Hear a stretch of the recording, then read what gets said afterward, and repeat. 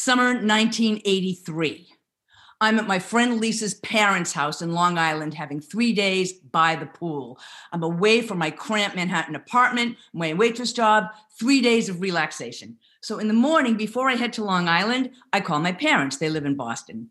And my mother answers the phone. And I hate talking to my mother. It's like there's no conversation. It's like I have a mother, but I don't have a mother. She's always depressed. So 2 weeks ago, I went to visit my parents in Boston and my mother's sitting in the backyard reading and I'm going to go out and talk to her, but there's nothing.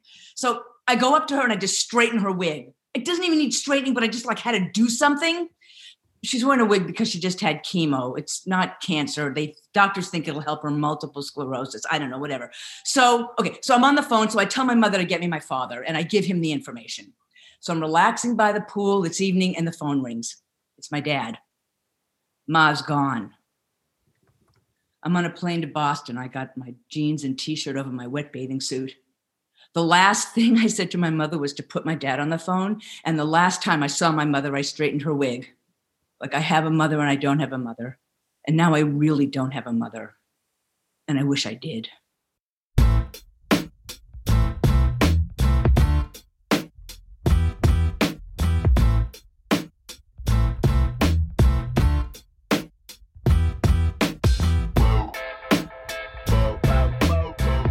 Hey there, and welcome to Grit, True Stories That Matter, a weekly podcast on the art and craft of the personal narrative story. Each week, my partner Kurt and I will tackle one question and answer it as best we can to help you craft and tell better, more engaging, more relatable, and more memorable stories. True stories, personal stories, grit stories. But this week's a little different. We're not tackling a question.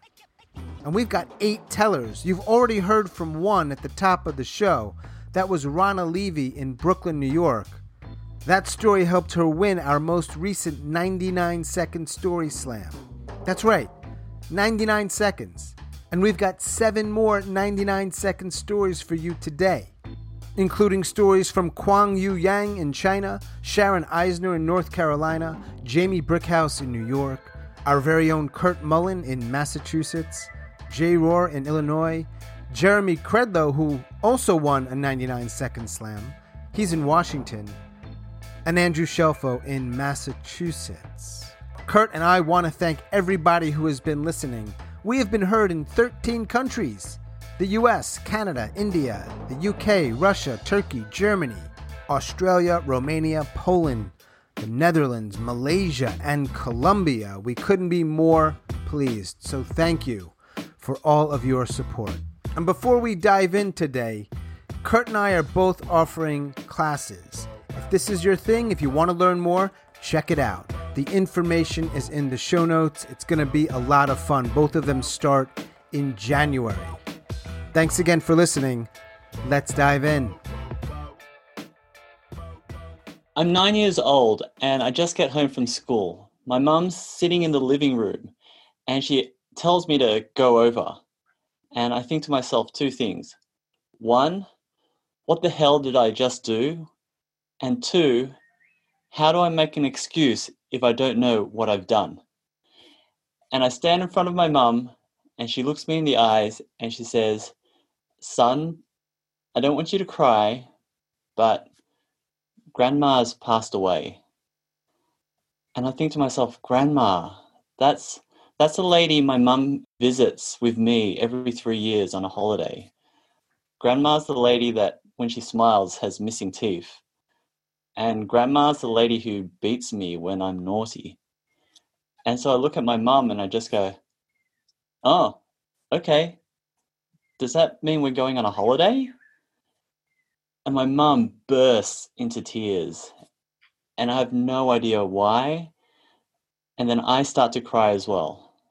And I cry not because I miss my grandma, but I cry because the person I love the most in the world is sad, and the person that she loves the most is gone.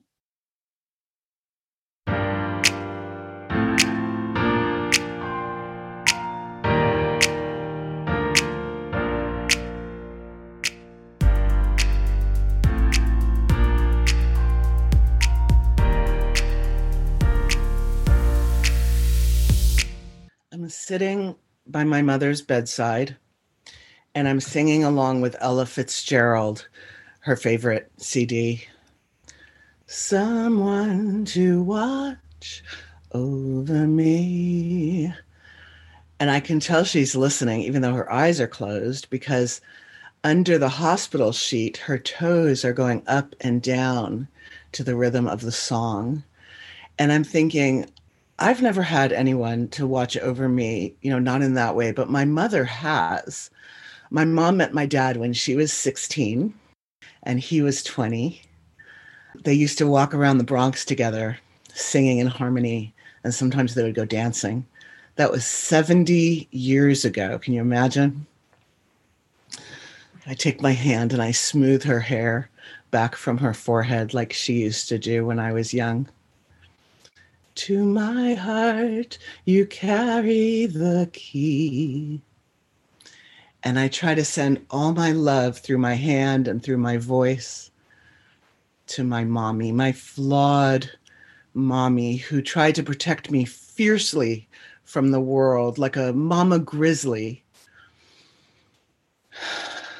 Then suddenly it hits me. Maybe the song isn't about me. Maybe it's not about someone to watch over me. Maybe I'm the someone. Maybe I'm the someone.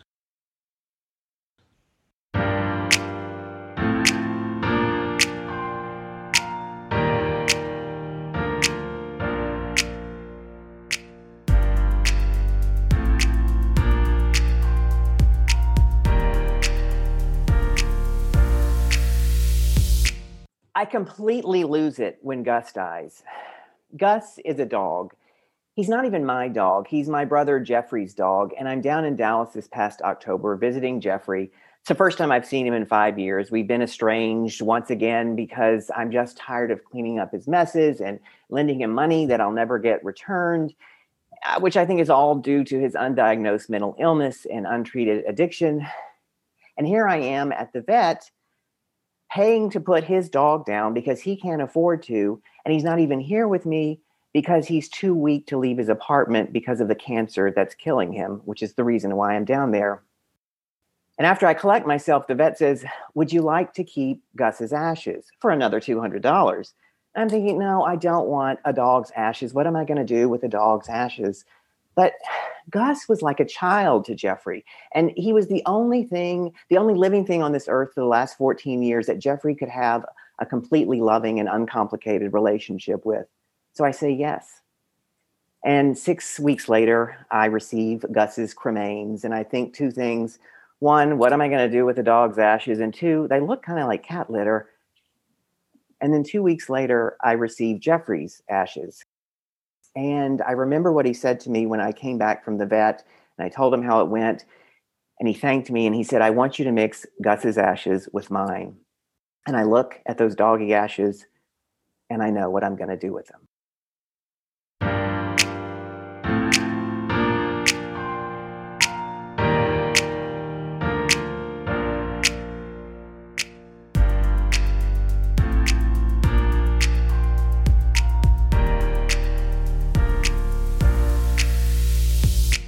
Have there been any major changes in your life lately? This is the young EMT asking me this, and I'm on a gurney that he's just pulled out of an ambulance, and we're in a driveway looking at a house where there's this big Christmas party in my town. And I was just in there a moment ago, but I've just become that guy, that middle-aged guy who passes out at the Christmas party. And now I'm in this gurney and I'm, full of shame and I'm trying to sort this out. I'm playing medical detective for the EMT. I'm saying, I went for a long run and I didn't drink a lot of water. And when I got to the party, didn't want to be at the party. And I smoked some weed with a friend that was a little bit strong. And we kicked this around for a second. And the EMT and I decide that these two things are just not going to help me keep my feet. But, there's something really trustworthy about this EMT. And for a second or two, I think, and I'm thinking, I'll just tell him, Well, the thing that's really got me is my brother just died recently. He was only 37 years old, and I've been rattled by it. And it's for Christmas. It's cold in this driveway, and the windows are all lit up, and there are people looking at me. They're gawking, and I know some of them. And I'm really happy that I can't freaking hear one word that they have to say, because sometimes you just want someone new to talk to. And that's what I have in this EMT. And there's just something, well, this is my first Christmas without my brother. And this is what you do when you lose somebody you love. You keep them alive in stories you tell. And it matters to me. I never get to tell him, but it matters to me when he leans in. He says this one word, but he says it in just the right way. Oh?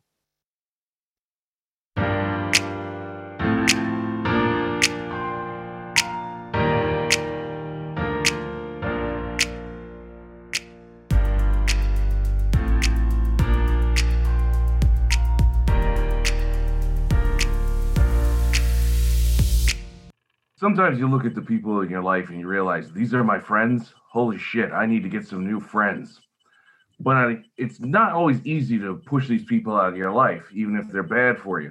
But sometimes they make it really easy for you to do so. One instance of this, I had a buddy of mine. He had the audacity, the nerve on my birthday of all times, to do this to me. He had the nerve on my birthday to die.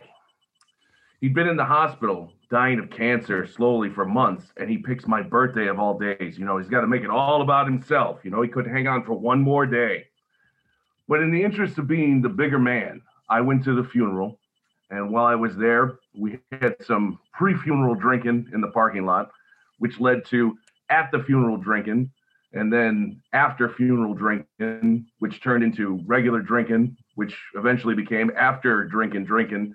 And it was sometime around the dawn, when we were in the midst of after drinking, that I turned to my buddy Dave and I said, dude, I really think that we need to stop being surprised that we're all dying so young.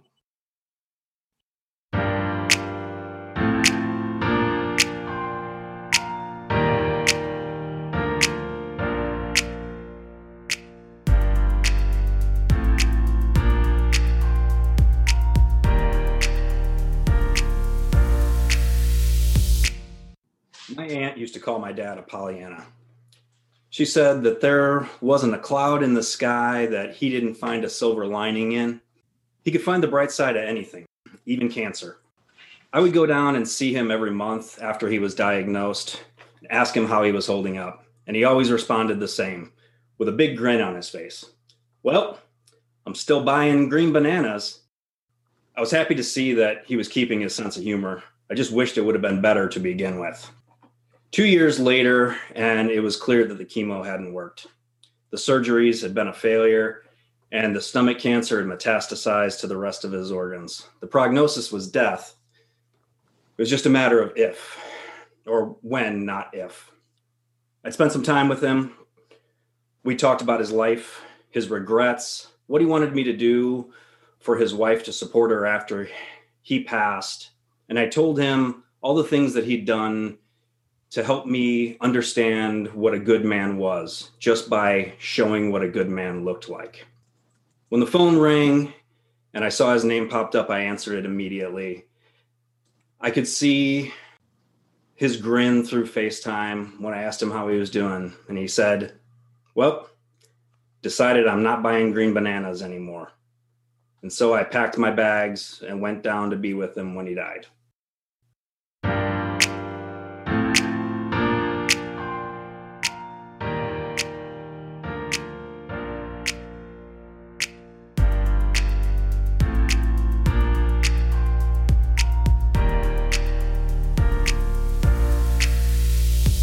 I don't know, because I was just a kid, if Ronnie was a bully or just a jerk.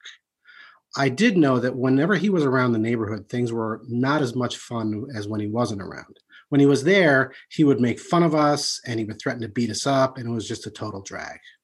Once when I was 12 years old, I was walking to the candy store with my best friend, John. And I was really excited because it was the first time I'd been able to walk in 8 weeks, because I just had double knee surgery and the doctor had just given me clearance to go walk without crutches or braces. And as we're walking to the candy store, we run into Ronnie, and he walks with us for a while, and then he starts talking. And then out of nowhere, he hip checks me hard, and I fall into the gutter in agony. Thankfully, nothing was broken, but that was Ronnie. He walked away laughing. Typical Ronnie. Ronnie died in 9/11. But here's the thing. He wasn't the only kid from my neighborhood to die in 9/11. One of my really close friends, Chris, died in 9/11 as well. And Chris was the antithesis of Ronnie. He was generous to a fault. He loved everyone. He always rooted for the underdog. And he was the one that got Ronnie that job in the World Trade Center because he'd heard that Ronnie was down on his luck. So he got him a job. When I found out that both of them died, I worried that some people would think that because they died the same way that they were the same person. I don't know how karma works, but I know that no one deserves to die that way. But I know that some people deserve to die that way less than others. I know what Chris would say. He would say, don't worry about it. And he's probably right. But I guess what I've learned is remembering and forgetting are sometimes just as difficult.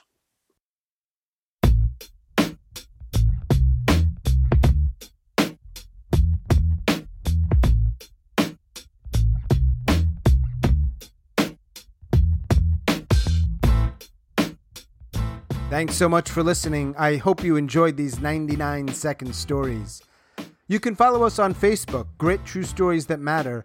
We have a YouTube channel by the same name. And if you have a question or a comment or an idea you'd like to share, you can email us, hello@storygrit.com. A favor, if you listen on Apple, please rate and review this podcast. It really helps other people more easily find the podcast. I really appreciate it. And if you like this stuff and you want to take a class, well, Kurt's offering one, and so am I. The information is in the show notes, so it'll be a lot of fun. From both of us, we wish you a very safe and happy holidays. Talk to you soon.